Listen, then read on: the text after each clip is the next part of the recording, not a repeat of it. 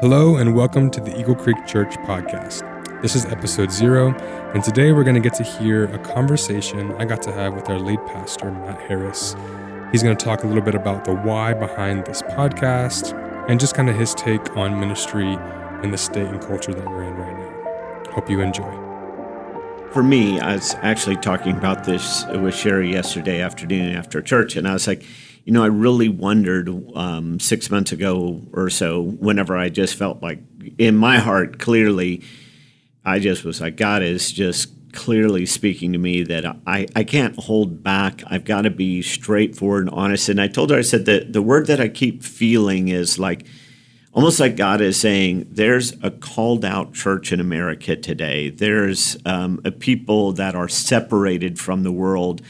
And I honestly thought that would be a small group. It's kind of like, was it the prophet Elijah, whenever, he's like, I'm the only one and they're trying to kill me also. And then God says, no, there's 7,000. There's a whole lot more people. And so I'm discovering that as I'm just going straight forward, this is truth, but yet with a heart to say, if someone doesn't get truth, they're not a Christ follower yet. I'd love to say it in a way that they understand, But I think there's a lot of people, if they're showing up in church with a spiritual interest in mind, they'd really like for someone to just tell them plainly and clearly and truthfully, this is what it means to be a follower of Christ. This is the life that's required. These are the things that we believe.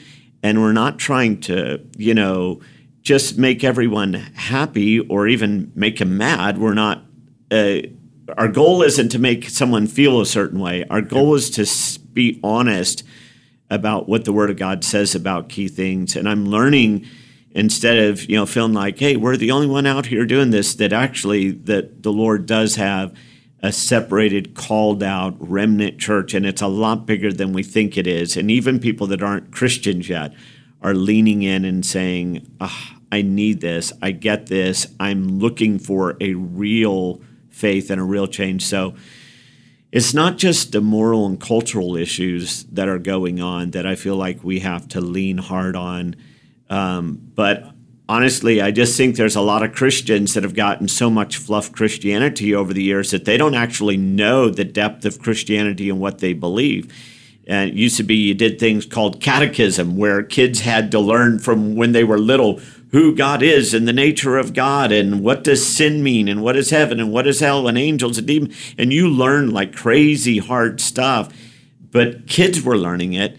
And now we learn how to be nice, accepting, loving, and but do you know who God is? Well, I couldn't really define that. Do you know about heaven? Well, I can't define heaven, can't define hell very well, but I know how to be nice. And so faith used to be so much richer and deeper than where we've taken it. And so I'm trying to take it back to the deep level that faith was meant to be received at. Yeah. And I'm assuming that my hearers are intelligent, thoughtful, searching, open-hearted, authentic people. Right. And I'm just going in with that. And it turns out that that is what a lot of people actually are, and they do want that. So it's been good. It's been cool to see the change and see the church turn with us. And a few people bail, a few people walk out, but generally speaking, far more people jumping in and saying, I'm actually ready for this in my spiritual life. When I'm on a Sunday, when I'm speaking on a Sunday, I feel like I have sort of this balancing act that I'm walking. I have people that are brand new to faith, or they aren't Christians at all, and they're trying to understand, and they're making an assumption when they walk in the room. Christians are jerks, and I'm just waiting for this preacher to get up and say something offensive to me, and I'm going to tune him out the moment he does. And then I got a lot of other people that are, I'll just call them red meat Christians. They're the right-winger Republicans that they want to shout me down on everything they think is like man, you're hammering culture and and I'm not trying to do it for that reason. And so I'm always balancing, I don't want to go so far out on the limb this way that I get a bunch of people shouting about stuff that's like being insensitive to a lot of people in the room that really aren't there and are working through and processing it. And so I'm not trying to set up an amen section about that kind of stuff. And then, but I am trying to speak to people as well that are struggling to understand the Christian faith or have been burnt by the Christian faith, and be sensitive enough to help them hear the truth, but not in a way that is insensitive to where they are. And anyway, it just feels like a balancing act, and my nature is just gut level, brutally honest, straightforward. And so I hope that people are okay with me probably being a little more gut level. This is how I really feel about this. This is the intensity of the emotion I feel. This is probably the way I would actually say it at home, talking to my wife and kids or with my family. Right. I'd just be direct and straightforward, and maybe I hate to say a little less sensitive to all the people in the room, because no one's going to be shouting back at me in the studio here as we're talking. I can just say what I want to say and not worry about all the responses. Although I do want to be sensitive and explain things well. It's just a little less guarded format for me to be able to say things that need to be said. For sure. Yeah, and even to speak to the other side of that again, maybe to speak a little bit more on your desire to go deeper and, really offer the deeper side of, coming off the other side of Sunday, right? You've kind of, you're studying all week and you're preparing a message for Sunday, but now we have opportunity for the things that don't get talked about on Sunday because of having to be cut short because of time, whatever. Maybe just talk to, maybe your desire just to go deeper with people and being able to offer that. Well, one of the really important things with preaching is nearly everything I preach about has like these strong, straightforward statements that if you took that on its own, just the way it was said, with no balance points put on it, you could over-respond in a way that was unhealthy relationally towards spiritual life. Because some things, Jesus made very, very strong statements, and you could say, well, Jesus said, hate your mother and father and brother and sister and all that. Well, but he also said to love your neighbor as yourself. And if you read through the whole context of Jesus preaching, that hate is really more of a contrast statement than it is literally to hate. It's like, love God so much more.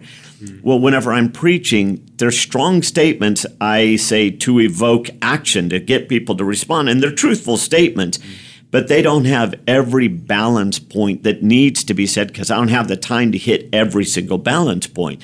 There are key ones that I will and say, but in this situation, you need to respond in this way, and this way, and this way.